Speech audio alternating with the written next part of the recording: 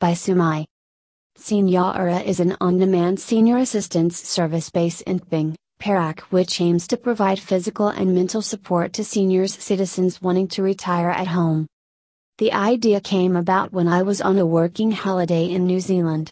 I witnessed how my beloved landlady had to leave her quality, independent and self-sustained life behind after she suffered a serious ankle sprain. Her children gave her a choice between a nursing home or living with her children in another city. This meant that she would be losing both her freedom and independence. Surprisingly, her wish to live at home was granted. The New Zealand government promised to send a caregiver to assist her daily life. This is something unheard of in Malaysia.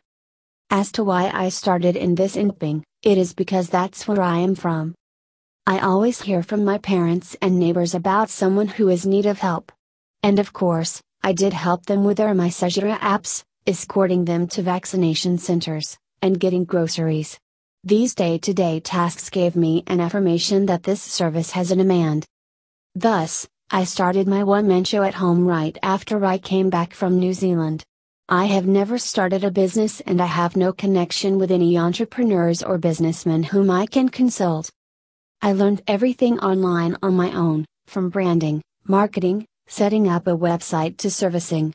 It's never been easy, especially when there's no one for you to discuss things. From time to time, I constantly would doubt myself. Is my service valuable to the seniors and their adult children?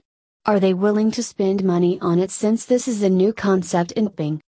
However, all these doubts slowly cleared off when I received supportive and motivating feedback from my clients. I remember the first testimonial made me excited.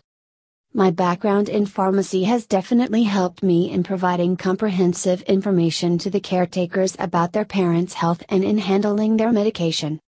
Senyora is still in a very early stage. Currently, it is working towards building a solid customer base. To achieve that, I'm focusing on acquiring the community's trust instead of making a profit. The pandemic has restricted us from connecting face-to-face with the community, but it also presents an opportunity to build trust. I still have to figure out alternative approach to reach the seniors out, who are tech illiterate. Yes, the struggle is real and it will always be there. But I guess that's what makes the journey fruitful and unforgettable. About the author, Sumai Chu is the founder of Senyora, which started this May. Editor's note. Interested in being a part of our pre-launch series? Well, here are some ground rules that we would like you to follow. Word count. Minimum 12 paragraphs. Nothing more than 20 paragraphs, please. Editing. We reserve the right to edit your articles for clarity, grammar and house style. Photos. We would also require a headshot of the person that is writing the article. Bio.